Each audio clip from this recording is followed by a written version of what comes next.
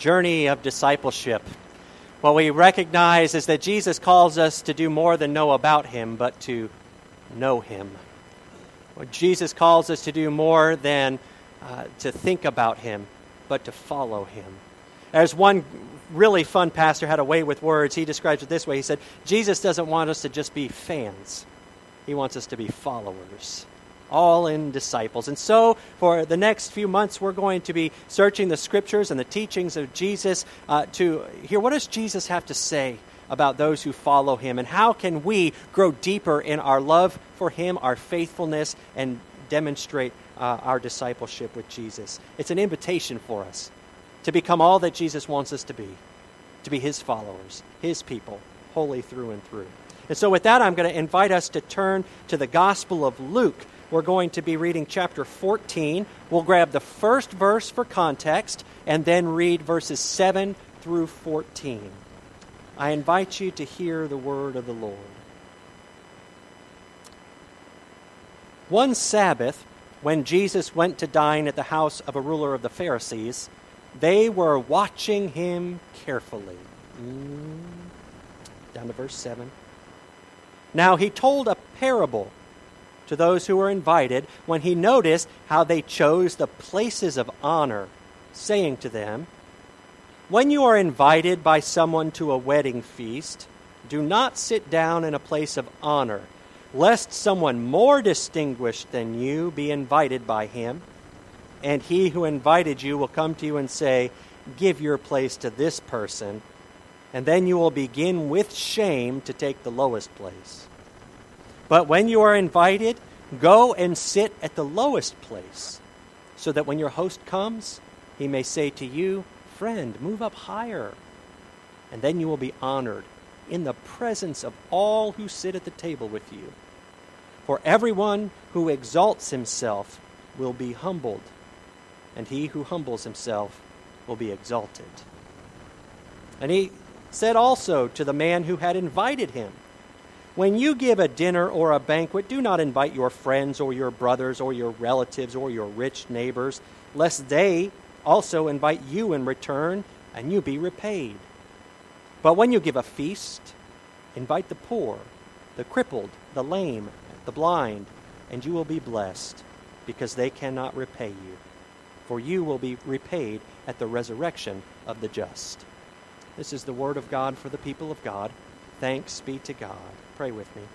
Father, may the words of my mouth and the meditations of all of our hearts be pleasing and acceptable in your sight, for you are our rock and our Redeemer. Amen. Amen. So the same reason that I love the internet is the same reason I hate the internet. I mean, you get so many awful things you learn about that you didn't need to know about. But do you know you can learn about so many wonderful things that you never would have learned about without it. I learned this wonderful story about Wanda Dench. Wanda lives in Mesa, Arizona, where it's cooler than this. And one day, back in 2016, Wanda was preparing to send out, she wanted people to come for Thanksgiving dinner. And so she was inviting all of her family to come. There had apparently been some weddings in the family. She wanted to make sure that the new in-laws could know that they could come. And just like any grandma, let's fill our house up with family for Thanksgiving. And so she did it in a pretty modern style. She just started sending out text message to everybody. And so she wanted them to come for Thanksgiving. Now, little did she know that one of her grandsons had recently gotten a new phone and subsequently changed his phone number. Because here's the response that she got. Thomas, will you put this up for us? You may not be able to read it, but you get the point. It says, Thanksgiving's at my house, November 24th at 3. Let me know if you're coming. Hope to see you all. Of course, that includes Amanda and Justin. And the response is, who is those? And she responds, your grandma, with this sweet little grandma emoji on there. Grandma, the person responds, can I have a picture? Of who, she says. You, LOL. That means laughing out loud. I learned that yesterday. And here's the picture. This is, I'm old. That was Wanda. Back up for me twice. That's Wanda. She said, I wonder why Wanda, do you forget what I look like, grandson? I have no idea. Well, this is what happens next. Go ahead. She says, I'm at work. Here's a picture of me. And here he says, he takes a picture of himself, sends it right back, and says, you not my grandma.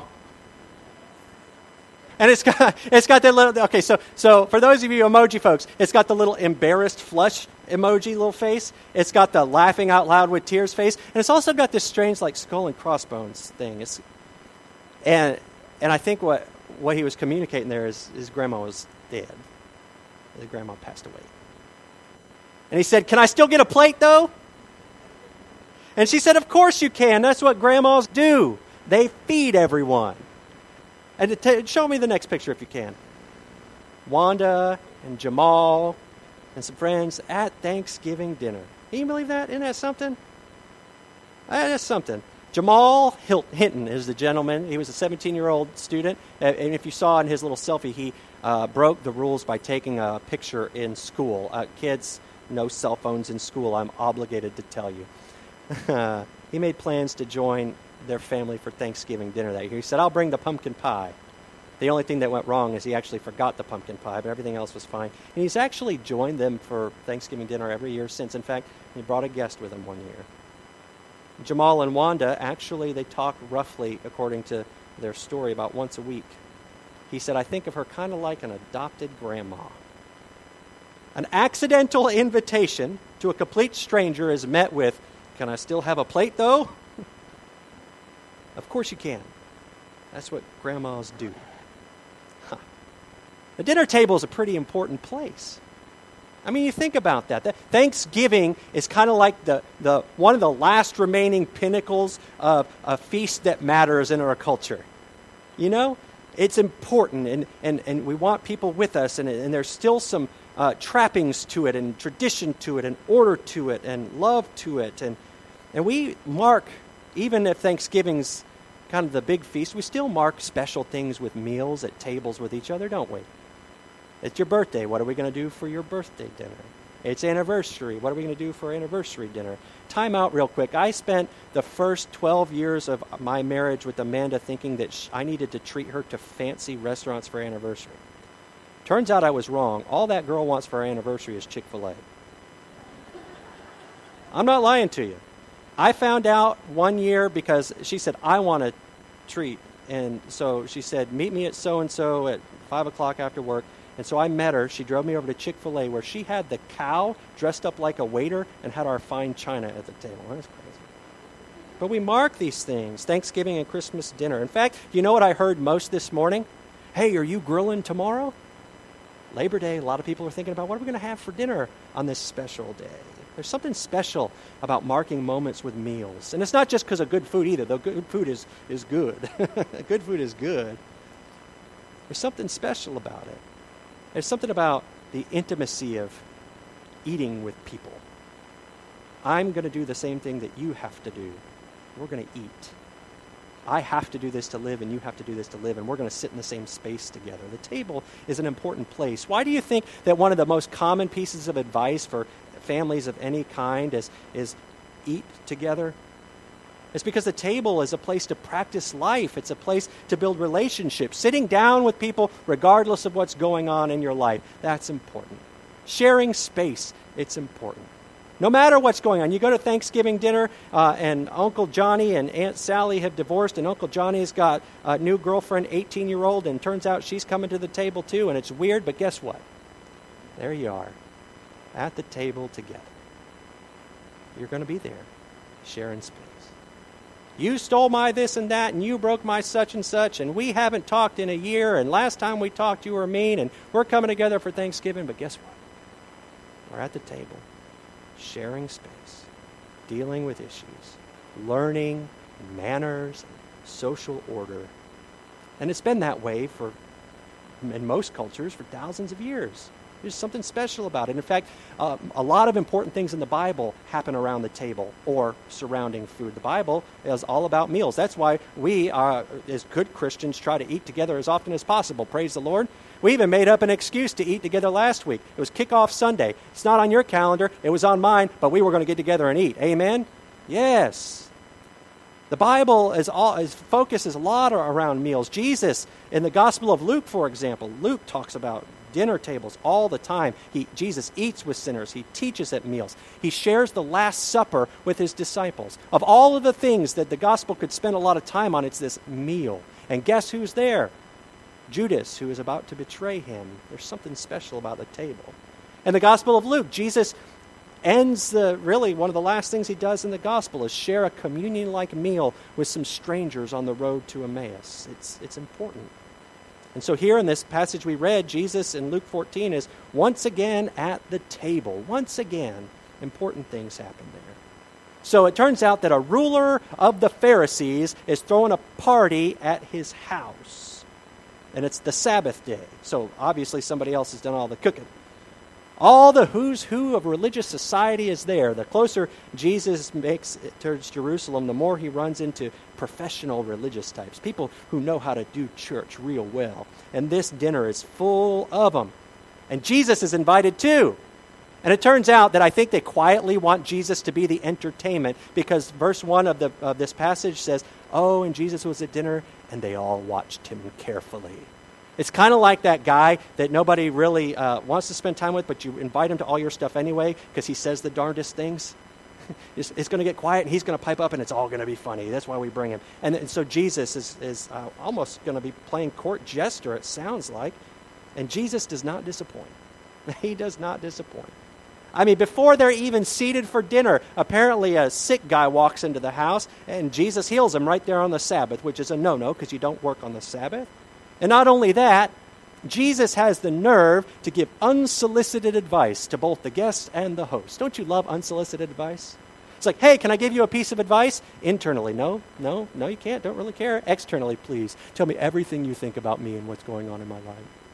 Jesus just pops right up there, the guy who always gives advice to the guests and the host. This is what he says to the guests. He sees them all there, and they're all running to the head table. It's one of those formal kinds of things where you've got the fancy people sit up or the important people sit up front. Everybody knows their place. Don't sit in Grandpa's chair at Thanksgiving. You sit at the kids' table. I still sit at the kids' table. I don't get it. But Jesus sees all these people running up and trying to grab those places, and he basically tells them this piece of advice. He says, look, when somebody invites you to a wedding feast, don't go sit in the place of honor. Don't run up to the head table. Because what's going to happen is there's going to be somebody more important than you at that feast, and you're not going to know it, and you're going to make it so that the host of the feast is going to have to walk up to you and say, I'm sorry, there's somebody so much more important to you. They need to sit at the head table. Well, you go sit at the kiddie table, and everybody's going to see it, and you're going to be ashamed.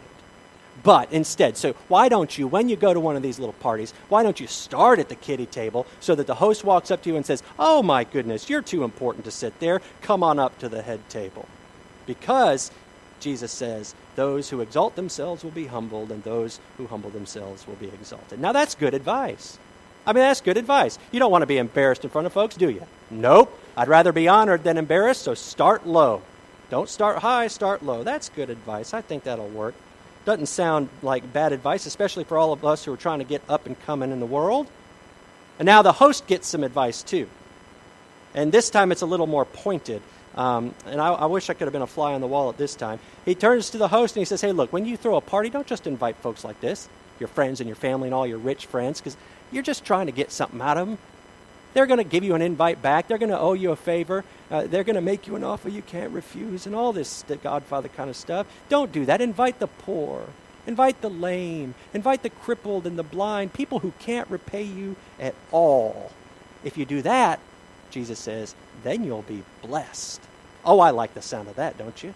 I'll be blessed, praise the Lord. Jesus says, and you'll be repaid at the resurrection of the just. So, I mean, that advice stings a bit, but it's not bad advice. I mean, think about it. It sounds like if you want to be blessed and you want to be honored, here's what you do according to Jesus. I want to be blessed and honored, so I'm just going to invite some poor and sick folk to my party, and I'm not going to sit at the head table. And from there, I will be blessed and honored, and we could just leave it at that. That's just good, practical advice. Thank you, Jesus, for getting ahead in the world, right? Just invite some poor people to dinner. Don't sit at the head table. I'm getting ahead in the world. But if we stop there, we'd absolutely miss the point completely. Because Jesus really has no interest in helping you get ahead in the world. Jesus does not care about us getting ahead in the world. Jesus cares about the kingdom of God and our righteousness. You see the difference? Jesus cares about the kingdom and our righteousness. Jesus isn't teaching us about how to act to get ahead in the world, but he's teaching us how kingdom people live. And Jesus uses these everyday opportunities to say that in your everyday life, there are opportunities for you to live as kingdom people, as disciples, at your tables, at your workplaces, in your neighborhood, in your relationships. This is how kingdom people live. You see, Jesus isn't teaching us about how to get ahead. Here at the table, Jesus is teaching us a key characteristic of a disciple, and that is humility. Humility, a key characteristic of a disciple. And there are, in these two stories, two ways that Jesus teaches us to be humble. First is humility before God, and the other is humility before other people. You see, when Jesus addresses the crowd and they're all rushing to the head of the table, you know what's so funny is they think they're all important, and they know Jesus is there, but they don't know Jesus is there.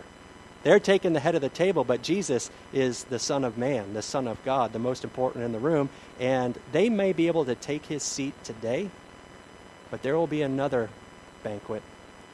There will be another day when if they rush up to the head table, somebody's going to say, "I'm sorry, ma'am. I'm sorry, sir. There's somebody more important than you here. You're going to need to step down a little bit." And you know who that person's going to be? That's going to be Jesus Christ, the risen Son of God, the creator of the world, the ruler of all things.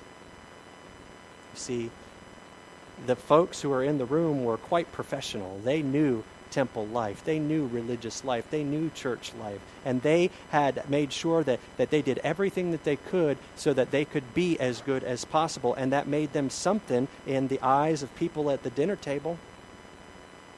But the thing that Jesus invites us to do is not just avoid getting embarrassed at the head table. He's inviting us to humble ourselves before God, because there is nothing, no matter what you think you can do, that is going to impress God enough for you to earn anything from God, because everything that we have is a gift from God, not earned by you, not earned by me, but given by God and paid for with a price. Do you realize that you are alive because of God? You didn't birth yourself. You didn't give yourself the involuntary reflex to take your first breath. You didn't wake up simply on your own. It's all grace. If you are a follower of Jesus, saved by his grace, you didn't earn that. For all have sinned and fallen short of the glory of God, and the wages of sin are death. If you know Jesus and you are saved and you are on the way to the eternal kingdom, that's not something that you did by yourself. That is all grace. All grace. And there's a point in Christians' lives, many of us, and it might just happen for a moment, and some of us get caught in seasons where we're going to think, wow, look at all the blessings that I have, and look at how good I've become from where I was. And we're going to make this hair turn to the right that's going to be like, wow, I deserve that and I did that. And you're going to forget to thank God. You're going to forget to say, this isn't of me, this is God. God, thank you for my breath. God, thank you for my salvation. God, thank you for my forgiveness. God, thank you for all that you are doing in me and through me. And thank you for the way that you are changing my life. God, thank you, because you see, nothing is of your making. It is all grace. It is all grace. Humble yourselves before God, because when we know how to do the church thing, and we stand up tall like we something in the eyes of God, what we forget is that Jesus is in the room. And if you rush to the head table like you did it all yourself, you're going to be humbled. And that too is going to be a grace and good for you. Oh, but listen, if we humble ourselves before God, offering all of our heart to God, thanking God for everything that happens in our lives, and giving ourselves fully, do you know what will happen then? Come here, child. I've got a place up here just for you. Humble yourselves before God. And then humble yourselves before other people. Humble yourselves before other people. You see, the host of this party, he brought the who's who around, because you know when you're hosting a dinner, you need everybody to see your house and your fine china and whatever it is you got going on, and you need to know people to know that you can be a benefactor like that. And he has all these people, and they're going to invite him back, and Jesus says, listen, you've got all the people that means something to you that you can get something out of. It's time for you to spend time with people who you can get nothing out of. but who you can give everything to. It's time for you to spend time with the poor and the lame and the sick and the blind, and not just spend time with them. This is at a dinner table in this person's house. That's crazy. That's an intimate place. That's more than just, hey, here's $1, though $1 is good. That is, enter into the intimacy of my life, you person that I do not know, you person that may not be like me, you person whom I may have categorized as lower than me, but humble yourself that you might be with them. You see, there's something about just the inner natural quick workings of our minds that when we observe somebody, that we do a quick category check. Where am I in relation to so-and-so? Be it socially, economically, cleanliness, whatever it is. And we just say, I'm here, that person's here. Who am I in relation to them, and who are they in relation to me? And Jesus says, humble yourself so that everybody is above you, so that you might be honored and honor everyone. You see, when there's somebody else around us, it does not matter what they look like, what race they are, how much money they have, or even how they smell. If you like them, if they're weird, if they're not weird, you all hold something in common, each and every one of us. And you could point it down to 3 things. You are dust, and so are they. You have life because God breathed the Spirit in you, and that's how they have it as well. And you are deeply loved by the Creator, and so are they. And that is what every person has in common. Don't live for the moment where we think, what can I get or lose by being close with a person? But think in the long term to say, how can I humble myself to honor God by honoring another? Because no matter what I gain or lose, I'll gain more in the kingdom. And so will they. Hebrews 13 says, do not neglect to offer hospitality to strangers, for many have done so and entertained angels without knowing it. And I'm so glad to be a part of a church that loves every person in our community, rich and poor and black and white and Hispanic and this kind and that kind and this one and that one. And we need to remember to humble ourselves before others because it honors God.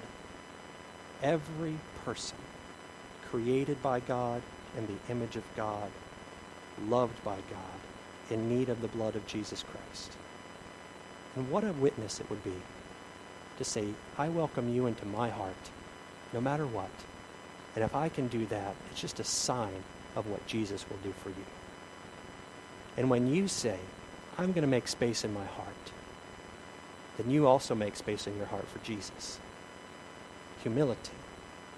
Humble yourself before God. Humble yourself before others.